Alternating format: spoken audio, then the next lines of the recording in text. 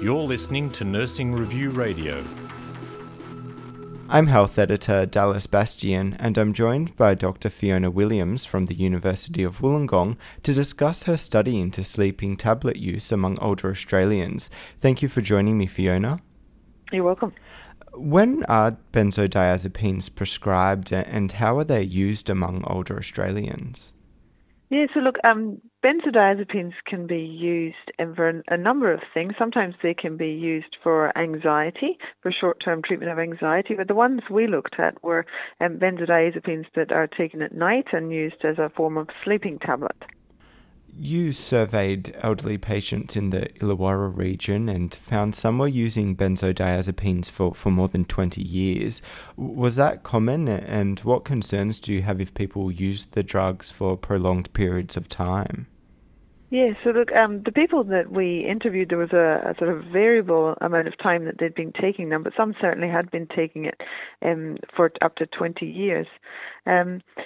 You see that certainly over the years in general practice. It's not uncommon that you would see people that had been taking them for considerable time periods. As far as concerns, the duration of time that they're taking for is not so much of the concern, but it has been shown that they become much less effective after they've been used for 2 to 4 weeks. So often they're not having any benefit to the person taking them for that long. And whenever they're taken, whether it's short-term or long-term, they have an increased risk of side effects, particularly in the elderly. And other studies have shown that they increase risks of road traffic accidents and of falls and of cognitive decline. You found that despite the unintended long-term use of the drugs, many older patients would be willing to stop taking them. What does that discrepancy point to? Is a lack of communication or of public awareness of benzodiazepine use to blame? Yeah, I think probably a little bit of both.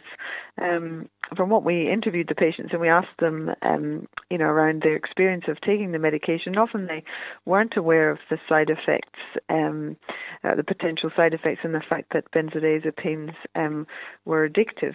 There was also, when we titled the paper "A Circle of Silence," it seemed to be that no one was really talking about it. The patients, when they presented for a repeat prescription, felt that their doctor approved of them taking it, and because they weren't challenged when they asked for the prescription.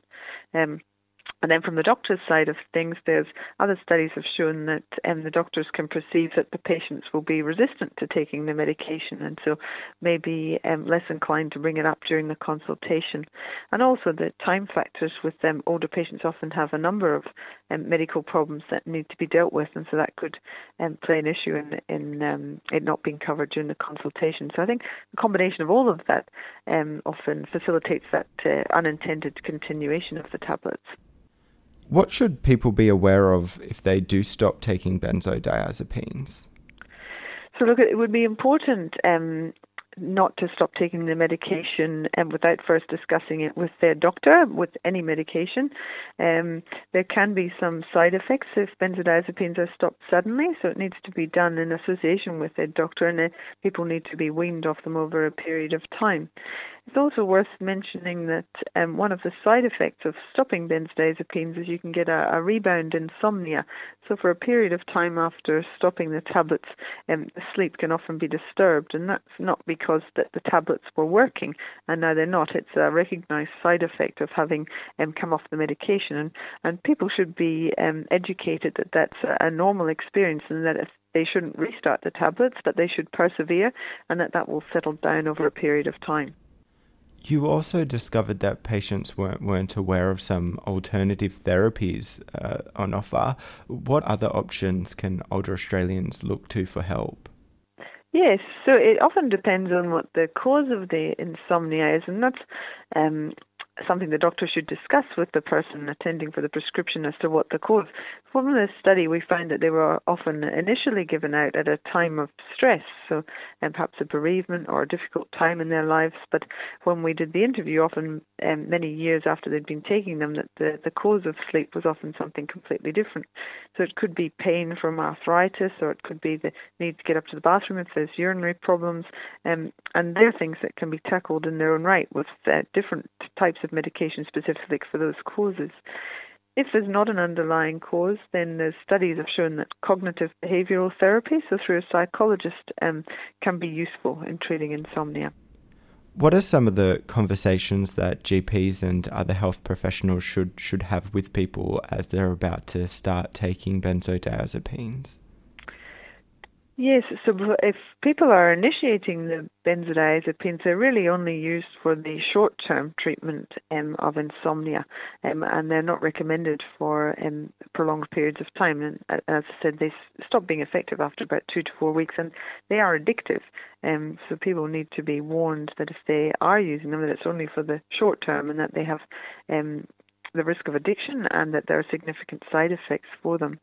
In patients in our studies, with people presenting for repeat prescriptions, so if they've been on them for a period of time and they're attending for a new script, then that time should be taken to look at the underlying cause. Is there something else that could be better treated, to make the patient aware that there are side effects? They're not something you can take without risk, and whether there's a need for the ongoing need to take the medication. What else should health professionals take away from the study?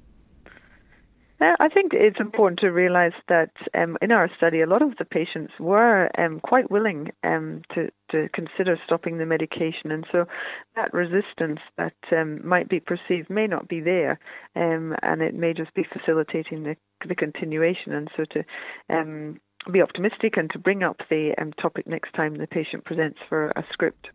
Thank you for your time, Fiona. You're welcome.